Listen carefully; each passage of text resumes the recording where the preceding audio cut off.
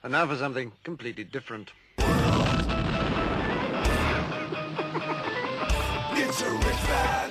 Forget everything you've been told by others before. Get ready for the real deal, the full story, real talk about money, markets, life. Now, it's The Real Investment Show with Lance Roberts, presented by RIA Advisors. And good morning and welcome to Technical Thinking Tuesday. Well, that's the report that's out on the website today, talking a little bit about the effect of passive indexing on this relative market. And again, it's kind of interesting as we've talked about this previously. We'll get more into it the show this morning. But again, as we start to kind of, move into earnings season, which is going to be starting here next week. Now, over the course of the next month, we're going to have a vast majority of the S&P actually reporting earnings. And now kind of all eyes are on earnings right now for companies because this is kind of the moment, so to speak, right? Has inflation, and of course what we've seen in terms of rising inflationary pressures over the course of the last couple of months in particular, has that begun to erode the expected earnings that are coming out of these companies? Expectations right now for earnings from S&P 500 companies are very high. So again, you look through the end of this year, we're looking at a very sharp increase in earnings despite the fact that we have, inflation running at some of the highest levels that we've seen in 20, 30, 40 years. So, has that higher cost input begun to erode those profit margins for companies? That's the big question now. So that's really kind of the risk here over the next couple of months as we go through earnings season, is that companies may report good earnings, but they may miss estimates because of inflationary pressures. Now, how the market takes that will be, interesting, because markets are indeed very overvalued here. Expectations are very high that this year will be a repeat of last year. In fact, reading some articles out yesterday, analysts are coming out now with targets of as much as 5,500 on the S&P for this year. Now we're, right around 4,800. So we're talking about another double-digit gain this year for the markets. Now, again, that wouldn't be surprising because we've had very, very good return years in the markets over the last several years. In fact, over the last 3 years, markets have been averaging about 24% annualized. So, it's a pretty phenomenal run. Of course, this has all been due to just a massive surge of liquidity by the Federal Reserve and zero interest rates. But therein lies the caveat. The Fed is now reversing all that. We're going to be hiking rates as many as 4 times this year, and the bond purchasing is going to go to zero within just the next few months. So all of a sudden, the underlying dynamic of the market is really beginning to change here. And I don't think really that investors and pretty much the financial media have really given that consideration, to what's actually happening with the economy this year, and particularly with the underlying support for the market. So we'll see how this works out. We're going to keep you up to date, obviously. A couple of other interesting kind of side notes here. We've been talking about, this rising wage growth that's happening within the economy. And we're seeing a lot of wages really come up. But interestingly enough, the biggest wage increases are at the lower end of the pay scale, right? So clerks and retail and those type of things, kind of the more service, leisure, hospitality, have had big pay raises. And it's also where you're seeing a lot of the quit rates, right? We hear this conversation about, people quitting their job to go get a better paying job. Well, most of that's occurring in these kind of lower wage pay scale jobs because, if I work at one restaurant, it's very easy to quit and move to another restaurant and get a little bit better pay. And this is of course forcing wages to rise across the board, because if let's say I'm a restaurateur as an example, and my hostess quits to go work at another restaurant because she's going to get paid, he or she is going to get paid, $2 more an hour to do that job. Well, I've got to hire somebody to replace her, which means that I now have to pay $2 more to get that job filled. So this is what's forcing wages up kind of across the board, and especially in jobs that are very easy to quit and go move to a new job. We're not seeing that as much in the higher wage scale. So a lot of this kind of phenomenon about quit rates is really occurring at that lower end of the scale. Now, not surprising here, of course, is as you start seeing wage increases, that you start seeing people move jobs very quickly, and particularly in an environment where there's a lot of demand for jobs. At least it appears that way. Now, I suspect, though, that now we're getting back to full employment and we've gotten past a lot of this economic shutdown event that we went through in March of 2020, that this is going to start to taper off here very soon. One of the other interesting dynamics is going to be over the course of this coming year, which is this whole work from home thing that we started with the economic shutdown and the COVID crisis. The issue with work from home really has a two-pronged effect. The first is that a lot of companies have a lot of commercial footage and that's not being utilized. Now, here's the question that you've got to ask yourself if you're a commercial real estate investor. Is the work from home phenomenon, is it permanent? If it is, and I'm a commercial real estate investor, I may want to seriously reconsider holding onto my buildings, because if people don't come back to work, there's going to be a lot of companies that say, I don't need the office space.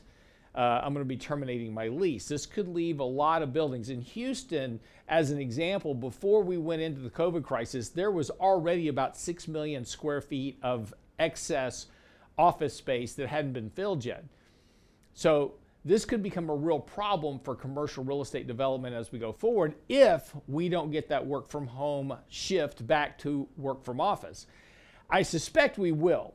And here's how this is going to potentially play out. A lot of people are demanding to work from home because they like that flexibility. The problem is productivity isn't nearly as good. People really aren't, most people, and particularly the younger generation, are not really designed to work from home unsupervised very well.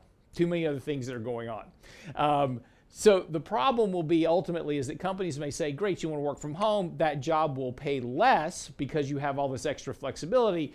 If you want to work from the office, you're going to get paid more. So we may see a shift in wage growth back to the work from office type scenario to pull people back into offices ultimately, because you get higher productivity and you get higher use out of your dollars. So again, this is an assumption right now. It's still very early, and of course there's no guarantee of any of that going to work out that way, but it's something to think about. We may see a real change over the course of the next couple of years. Now, this isn't going to happen overnight, next week, next month, but over the next couple of years, we may see a shift by corporations to want to bring people back to the office. And particularly as we get past this, kind of COVID pandemic and turning it into an endemic, which is like the annual seasonal flu, everybody gets it and we just kind of live with it and move on. Once we move to the endemic stage of this whole virus application, I think you'll see a bigger demand for a return to office type environment. And that's going to potentially play a shift here on wage growth, where wage growth is actually occurring, and also on the demand for employment. So we'll see how this all works, but I think it's an interesting dynamic that we'll be watching here over the next couple of years, particularly, as I said, as the pandemic becomes endemic.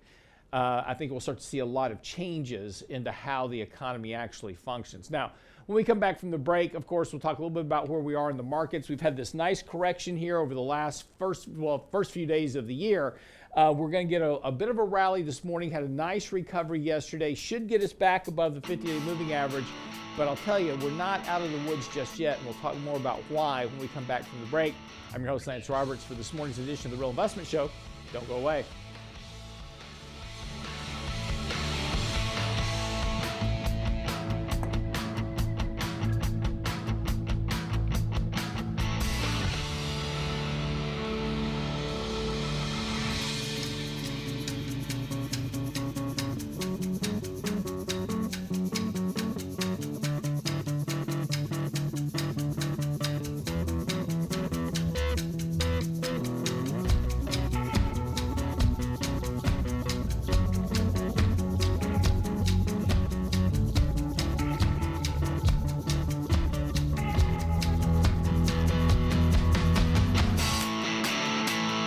Get daily investment news you can use, delivered at the speed of the internet at realinvestmentadvice.com. Don't let 2022 be a repeat of the past year. Join Danny Ratliff and Richard Rosso for their essential smart money tips for the new year Candid Coffee event on Saturday, January 15th. You'll learn the landmines to avoid, tax advantages we see, and money tips you need to know in the new year. Register now for our next Candid Coffee at realinvestmentadvice.com. Candid Coffee with Ratliff and Rosso. Realinvestmentadvice.com. The Real Investment Show.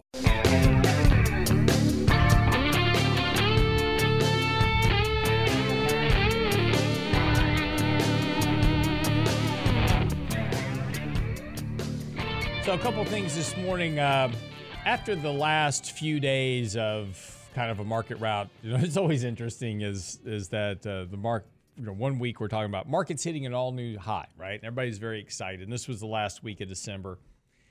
So markets, rallied back to all-time highs. And last year, really in November, we said that, when the market had sold off and we were moving into that early December sell-off, which we had discussed, we said, look, you're going to get a correction the first couple of weeks of December. You have mutual fund distributions that occurred, and that set us up for the Santa Claus rally. And we said, even if we get the Santa Claus rally, I wouldn't expect, really to make, dramatically new highs, right? And we made some new highs, but just barely. So, it's just that the markets are getting very extended here. And also too, with a lot of the liquidity coming out of the system, there's just less demand for stocks. Liquidity has been very dry as of late. But it's interesting is that as we're hitting new highs, all you see on the financial media is markets are all-time highs. It's fantastic. It's wonderful. And as soon as the market goes through a normal correction of 2 or 3% just to come back down and test the 50-day moving average, it's markets in turmoil. Markets are, diving and investors are being crushed, and it's flee for the exits. And it's just, this is the problem with listening to the media. We wrote last Friday, it's on our website, talking about investor resolutions. And one of the investors' resolutions, and the one I certainly encourage you to adhere to, is to turn off the television.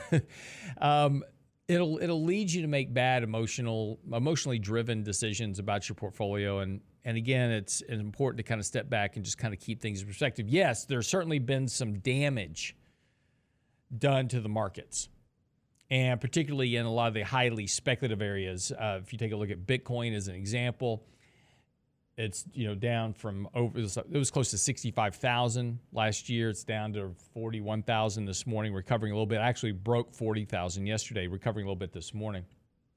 A lot of the high flyer stocks last year, and we've touched on this a couple of times over the last week, and particularly the stocks that you'll find inside of like the ARK Innovation Fund. These are good. These are interesting companies. I can't say they're good companies because fundamentals aren't there. But they're interesting companies, and they're doing some very interesting, innovative things in the technology space, and I am sure that some of them are going to go on to become monster companies at some point. Some of them won't, and they'll either go away by merger, acquisition, or they'll go out of business, one of the three. And that's not uncommon, particularly when we see the type of IPO and SPAC activity that we saw last year. And in fact, yesterday's article is talking about the speculation in 2021, which is where we kind of go through a lot of these things that occurred in 2021, record IPO issuance, record SPAC issuance, those type of things, which are just clear signs of speculation. Now, the last time we saw this type of activity, and by the way, last year was a record by a long stretch. But the last time we were even close to this type of IPO activity was in 1999. And over the next 3 years, a lot of those companies went out of business. I know it's hard to believe that if a company goes public that they can go out of business, but they do. And I'm not saying they all are, right? I'm just saying there's a risk. There's a lot of companies that came public this year that really shouldn't have been public. So we'll see. We'll see what happens. But there's certainly some risk there. And a lot of those stocks, importantly, have been under a tremendous amount of selling pressure. Some of those stocks, there's a large contingent of those companies that are down 50% from their highs. And that's kind of the article that we have out on the website today for our Technically Speaking post, which is, that's made an interesting story. If you take a look at the markets, yes, we're down over the last few days by, 3-4%. And you'd think the market was in a major bear market according to the media, but the market's down, just a few percentage points from the high, well within, a few day rally of getting back to all-time highs. But yet you've got a large contingent of the components of these indexes down 30, 40, 50% from their highs. So there's a bear market going on kind of beneath the surface. And in today's article, I use this kind of example of a iceberg. And the reason is that makes for a good example. I'm fumbling around over here looking for my article. That's what I get for not being prepared this morning. But it's an interesting analogy, because when you take a look at it from the standpoint that you've got an iceberg, and if you look at an iceberg in the ocean, you only see the tip of the iceberg. There's a large portion of that iceberg that's actually underwater. And that's really the index. When you take a look at the index today, as an example, 30% of the index, the market capitalization of the index, is comprised of 10 stocks. And that's the 10 stocks that you see above the surface. And those are the 10 stocks that are keeping the index in a bull market. Now, you strip those out to where we're now looking at that bottom 490 stocks, where a fairly significant chunk of those are in a bear market. You got a very different story for the index. Index wouldn't have been up 26, 27, 28% last year. Been a far different story. And that's kind of this mirage that's going on, but it's being created by this impact of passive investing. And again, this isn't a bash on passive investing. It's a phenomenon that's occurring in the markets, and that's all we're talking about here. Is that you've got, for example, Apple, which is a very large contingent of the S&P 500 index. You have 365 different ETFs that all own Apple. The largest ETF that owns Apple has about $178 million worth of shares in it. So when I go to buy an ETF, and I put an ETF in our ETF portfolio as an example, then that ETF has to go buy all those stocks. So every time I buy XLK, which has a 20% plus position of Apple in it, then XLK has to go buy Apple. So there's this ongoing pressure to buy these big cap companies because they make up such a large position within the overall index. And that continuous push to buy those stocks has kept those stocks elevated. And a lot of these smaller stocks that have gotten crushed lately, they're not in these ETFs. In fact, if you look at the top holdings of an ETF, most ETFs, and what you'll find is that, they've got, 50, 80 holdings, roughly, whatever. But a lot of these smaller companies aren't in them. So they don't get that buying power push from passive indexing that Apple, Microsoft, NVIDIA, and others get. So you get this kind of bifurcation in the markets to where we have this structure where we've got a number of companies that are supporting the market, right? The ones that we see above, when we take a look at the market, we see the market above water, and we go, oh, the index is doing fine. Well, it's only because of the function of those top 10% of companies, those top 10 stocks.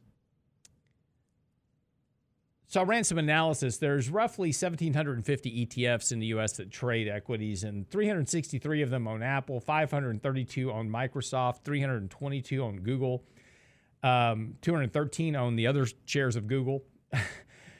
So you got a total of about, over 500 ETFs owning Google. 424 own Amazon, 330 own Netflix, 445 own NVIDIA, 339 own Tesla, 271 own Berkshire Hathaway, and 350 own JP Morgan. Now, those are your top 10 stocks in the S&P. So that's what you see when you take a look at the index. And so, yes, the index is down recently because Apple, Microsoft, Google have been under pressure, but not to a great degree. We've seen them correct here a little bit. But because of all that buying power that occurs from these ETFs, that's keeping those elevated. Now, the problem with this, of course, is when this reverses. If at any point those top 10 stocks starting to get sold off for any reason. The whole process reverses, right? The iceberg flips upside down. Because at that point, you have individuals sell. So let's say I own Apple shares, so I'm selling Apple because Apple's going down in price, and then all of a sudden, everybody that owns these ETFs, the billions upon billions of dollars that are sitting in ETFs, if they start selling those ETFs now have to sell those shares of Apple, Microsoft, Google, NVIDIA, Amazon. So now not only do I have selling pressure currently in the markets from people that are selling their individual holdings, I now have these ETFs selling. And here's the problem, and this is why we have a liquidity problem in the markets, is that once everybody starts selling at one time, who's going to be buying them? Who's going to be the buyer? You're selling. ETFs are selling. Who's going to buy from you? And look, there has to be a buyer. Somebody has to be on the other side of that trade. And there's, as we've discussed here on the show many times, for every buyer, there's a seller. The question is always at what price? And this is how you get these very big dislocations in the markets and how you can have a 35% decline in a month like we saw in March of 2020, because there are literally no buyers. They're there. There's going to be a lot lower prices. They're not at current prices, at least not right now. So that's the big thing to kind of keep a watch on. But again, that article's on the website today talking about this mirage of passive indexing. Be right back after the break.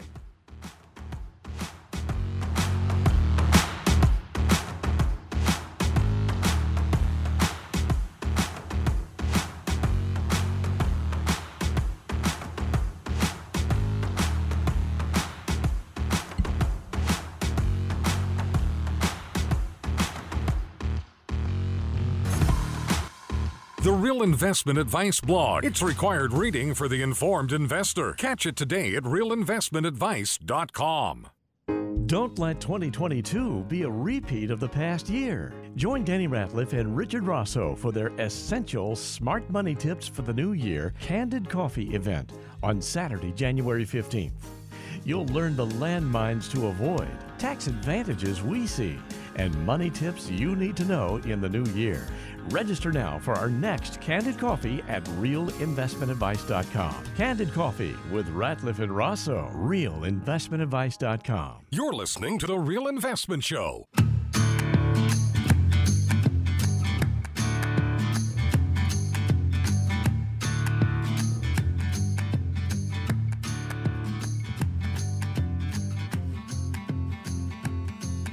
And welcome back to the show this morning. I'm Merrill Stein Roberts, of course, and get by our website, realinvestmentadvice.com. That article I was just talking about that passive investing is hiding the bear market. It's on the website now for you. And if you're subscribed to our email, you will also get that today. Simply go by the website, subscribe to our newsletter. You only get 2 articles a week off of our subscription, so you do miss some of the stuff that we post on our website. So I encourage you to go by realinvestmentadvice.com daily because there's always new stuff there.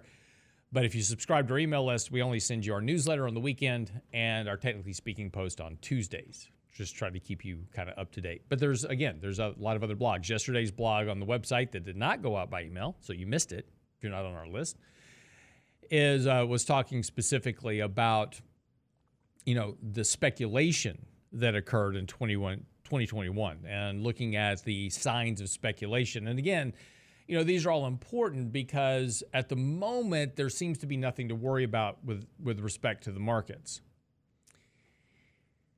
Markets are just going up. Doesn't seem to be a problem. Everything is fine. And that is true. And everything is fine. But that's always the risk to the market. It's always fine until some unexpected exogenous event changes things or liquidity changes in the markets. And for the first time since 2018, we've now got a change of liquidity coming to the markets. So the important thing to be, and as we've talked about here on the show, the thing to be really kind of paying attention to here over the next few months is what the Fed does. Now, there's a little bit of a difference this time, and I thought it was interesting this morning. There was a chart out that was showing the Fed's expectations of inflation over the course of this year. So this chart it shows current shows current CPI running at about almost 7%. And the Fed's now going to cut liquidity and they're going to hike interest rates. And their expectation is that inflation will fall back to the 2% line and stop there. Now, the one thing that we should all know by now is that the Fed has no control over inflation. Having a mandate of price stability is ludicrous. You can't control inflation with monetary policy. And their history proves it. If you go back and look at history as an example and take a look at their actions, they have consistently created booms and busts in the markets by trying to manipulate economic outcomes. Every time we start getting into a period of stronger economic growth, they start raising interest rates and we wind up in a recession a year or two later. And without fail, since 1980, every time the Fed has become active, we've either wound up in a bear market, some type of crisis or something, from long-term capital management to the dot-com bust to the real estate crisis to whatever's going to be next, by the Fed manipulating interest rates and monetary policy.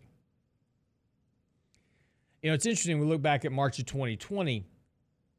We go, well, had we not shut down the economy, there wouldn't have been a recession. I'm not so sure about that.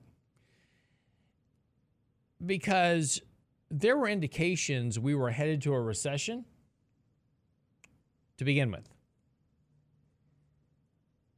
If you take a look back in 2019, as an example, the yield curve was inverted, and the yield curve has a perfect track record historically for predicting recessions, and there's a lot of good reasons for that. But it basically denotes the demand for money within an economy more than anything else. When the economy is slowing, the yield curve inverts. But at the same time, the Fed was having to bail out the banks through repo operations. Something was clearly wrong with the banks. Something was not right. So we look at March of 2020 and we go, well, had we not shut down the economy, we wouldn't have had a recession. Maybe. Or maybe it would have just been postponed a little while longer, but there was already evidence in place, an important evidence in place, that we had problems in the financial system and that we had problems within the economy and we were heading towards a recession, and what we needed was a catalyst to push that into place. And so, yes, a more dramatic catalyst was shutting down the economy. Now, am I saying that had we shut down the economy, would we not have a recession? I don't know. But all I'm saying is that there was evidence already in place that we were heading towards a recession. You had all the classic signs in place. The Fed had been tapering their balance sheet. They had been hiking rates. And then again, that's another good example, right? So let's go back to 2019 again. In 2018, the Fed's hiking rates, the markets have a 20% decline. They stop hiking rates. But in July of 2019, they're dropping rates back to zero. But the economy's fine. Or was it? Yield curve's inverted. Now we're having to do repo to bail out banks. There was something clearly wrong in the financial markets. We don't want to remember that. It's easier to blame the shutdown of the economy for the cause of the recession, but the shutdown was the catalyst. The ingredients for the recession were already in place. And then, of course, it took over $1 trillion worth of liquidity from the Fed and another $5 trillion from the government to try to bail the economy back out again. And now we're back, right? Supposedly. But here we are again. Now we're fighting the other side of that coin with inflation. Now the Fed's going to start hiking hiking interest rates to battle inflation. Well, every time they start hiking rates, they create economic problems. So again, it's interesting from the standpoint that we have so much implicit faith in an organization that has failed miserably, repeatedly throughout the last 30 years, but we keep expecting them to get it better next time. There's on TikTok, there's a funny video series of a coach. And what the coach does is he walks out, to the pitcher's mound. And it's a young kid, right? He's a young kind of teenage pitcher. And the coach walks out to him. And the sayings are always different. But he walks out to the pitcher and he says, as an example, he says, I am sure your parents told you that when you grow up, you could be anything you wanted to be. But I don't think they intended you to be the worst pitcher in the league. And every video is different, right? Every video is going out, it's berating this poor kid for being a terrible pitcher. But he's still pitching, right? Kid's still out there pitching. He's the worst pitcher in the league, apparently, but he's still pitching. And that's kind of the Fed. And look, TikTok, it's all fantasy, right? It's all for the views. But it's the analogy that we keep pitching the Fed. The Fed's got this, man. They're the worst pitcher in the league. But we keep going to them again and again and saying, okay, look, y'all got to bail it out. So they bail it out. And then they go, well, now we don't like it. You got to fix it. And so we go to fix it, and it causes a crash. Well, now you got to bail it out again. It would seem to me at some point, and I know I'm a dreamer, right? But it would seem to me at some point that somebody would wake up and say, you know what? We need to let the economy just sort itself out and get itself back to operating on a capitalistic basis. Because if you did, you wouldn't have the wealth inequality gap. The economy would sort that out.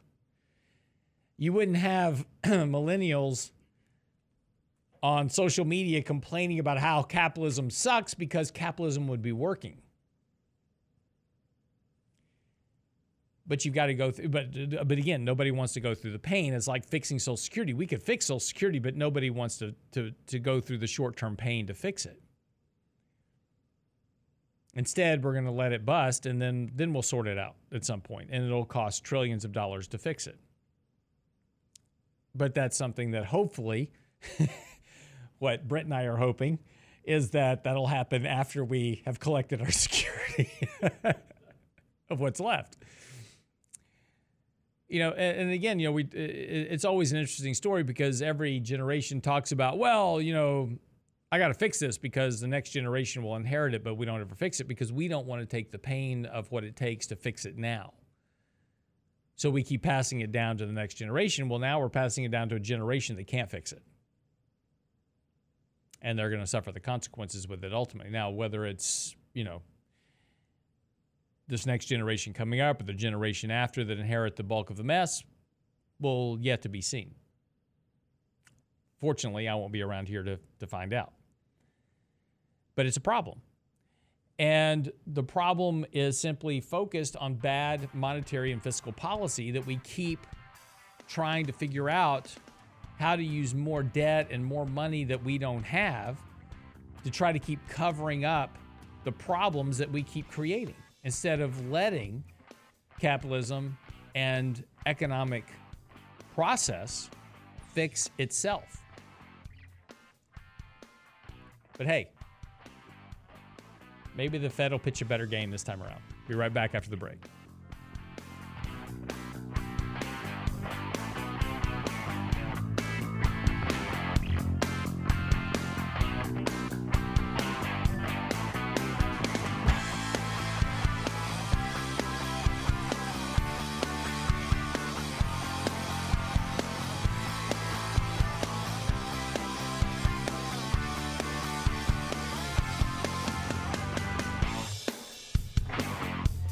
Get daily investment news you can use, delivered at the speed of the internet at realinvestmentadvice.com. Don't let 2022 be a repeat of the past year. Join Danny Ratliff and Richard Rosso for their essential smart money tips for the new year Candid Coffee event on Saturday, January 15th. You'll learn the landmines to avoid, tax advantages we see, and money tips you need to know in the new year. Register now for our next Candid Coffee at realinvestmentadvice.com. Candid Coffee with Ratliff and Rosso, realinvestmentadvice.com. The Real Investment Show.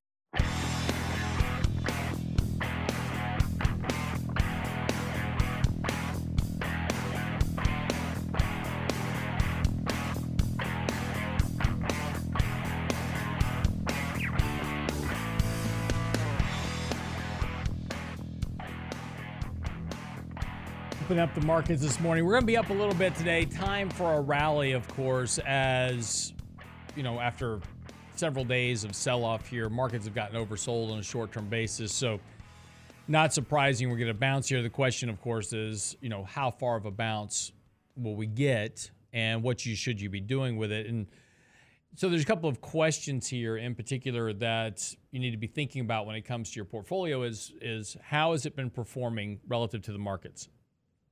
So if you're not happy with the performance, you probably have too much risk in your portfolio.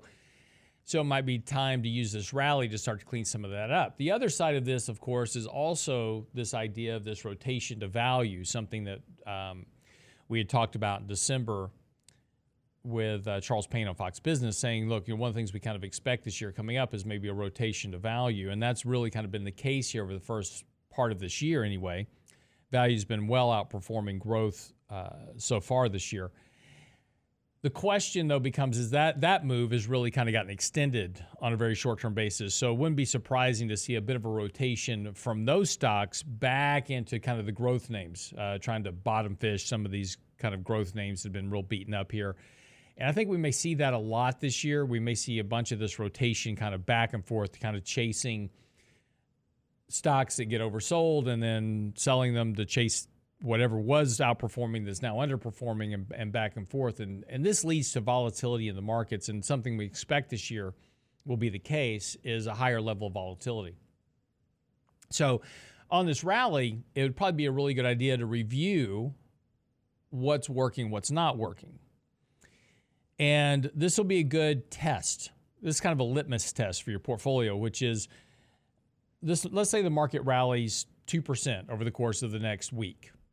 And you go look at your portfolio and you have 10 stocks that rallied more than 2%, right? So they are performing better than the markets at this point. Those you may want to kind of keep a watch on, right? If you got stocks where the market's rallying and they're not, you know, if the market's not lifting pretty much all boats, then you may want to consider your positioning. Part of this also is taking a look at the growth versus the value trade. Do you have a lot of high beta stocks that have been under pressure lately? Do you have a lot of stocks that are down a lot more than the markets? Those are stocks you may want to consider replacing with something else. This may be a year where we start to see that fundamentals really play, and the reason for that will be earnings. Expectations right now are very high for earnings, and as we started talking about at the open this morning, inflation is going to be problematic. And it's going to be problematic particularly for small cap and mid cap companies that don't have the ability to pass on that inflation to their customers, and more importantly, they don't have the ability to buy back their own shares to a great degree to help manipulate their earnings reports. We talked a little bit yesterday about Apple. Apple's a prolific buyer of their shares. They bought back $500 billion worth of their shares over the last 3-4 years, and they've doubled the value of their company, but sales have not kept up with the growth of the stock. Sales are good, but they're only growing at about 10, 11% a year, which is what you'd expect for a mature company. And they've doubled the value of the company to a $3 trillion market cap over the last 4 years, primarily most of that being driven by $500 billion worth of share buybacks. If they hadn't bought back $500 billion worth of shares, they wouldn't have made their earnings numbers that they reported. And so that's really kind of the key. A lot of these small mid-cap companies don't have that ability. They don't have the capital to do it. And they have much less ability to pass on prices to consumers. So inflation is going to be problematic for margins this year if inflation is more persistent than transient. We'll see. We're going to have a CPI report this week, so we're going to get kind of the first glimpse of those inflationary pressures. Are they persisting, or are they starting to kind of peak out here? We'll see. And then, of course, throw on top of that the reduction in liquidity from the Fed, you got problems. So I would certainly consider using this rally that we get today, tomorrow, Friday, whatever it is, however long it is, to certainly take a look at the risk in your portfolio and rebalance that. And this is really where we get into, those rules that we talk about in terms of managing a portfolio. Here's going to be some of the things you're going to be thinking about when you look at a position. You're going to look at a stock and it's down more than the markets. In fact, you've given up a big chunk of your gains and you go, maybe it'll come back. Don't do that. There's a reason it's down as much as it is, and you're wrong at this point. It's okay to be wrong in investing. That's part of it. You're not going to get every trade right. So be willing to take the loss and move on. If you bought a stock wrong and you're down a lot in it, don't sit around waiting for it to come back to try to change to something else. That's opportunity cost. Sell it, move on, buy something else that's working now. You can always come back and buy it later when it starts to improve. When it bottoms and when it forms a nice base and it rallies a bit and starts to show more of a bullish trend, come back and buy it then if you like the company. But don't stick with it just because you're hoping it'll get back to even. Hope is not an investment strategy, right? It's an excuse. So when you start going through these emotional decision-making processes, right? You're looking at your position portfolio. Well, it's going up. I don't want to sell it because, it might keep going up, or I don't want to sell it because I might pay some taxes. There's a point to where you have to analyze a position for it is more than fairly valued. I have gotten a good return out of it. I need to sell it and move on to something else. Or I need to at least take profits in it and protect what I've made in it and move on to something else. But we don't do that, right? Because we kind of start letting our emotions take over. Yeah, but it might go up a little more. It might go up a little more. And eventually what happens is that you lose 30, 40, 50% in it. And then you're going, well, if it ever gets back to where it was, I'll sell it, right? Now you're in the trap. And once you're in that trap, it's almost impossible to get out of. And generally it leads to very poor portfolio performance over time because this is just the emotional variables that we get trapped into. We anchor to a certain price. We get trapped by, herd mentality. We do all the loss avoidance. We don't we try to avoid things, and those are those key emotional drivers that you want to avoid because they lead to very poor outcomes in your portfolio. You've got to look at your portfolio from a very non-emotional, volcanistic attitude. It's down, it's not working, I sell it, I move on. It's up, I made a lot of money in it, I'm taking profits, I'm moving on.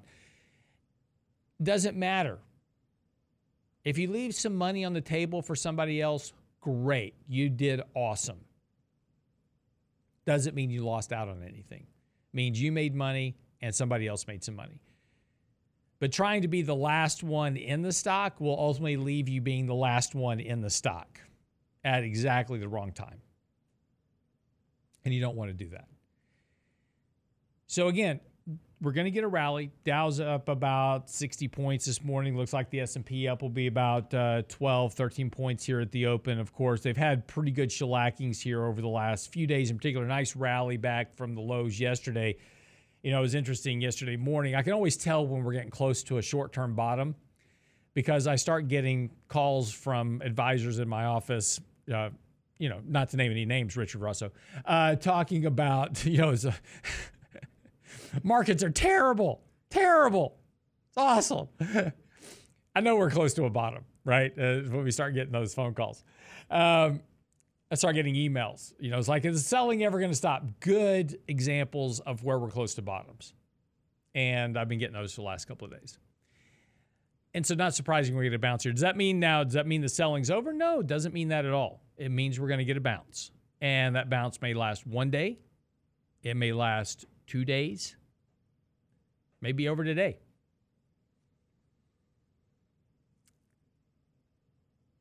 But the point is that we are oversold enough for a bounce. Use the bounce to do something. If you don't, and that's the important part, if you don't like what your portfolio's been doing, change it. Do something different. Now, that doesn't mean sell everything and start all over, okay?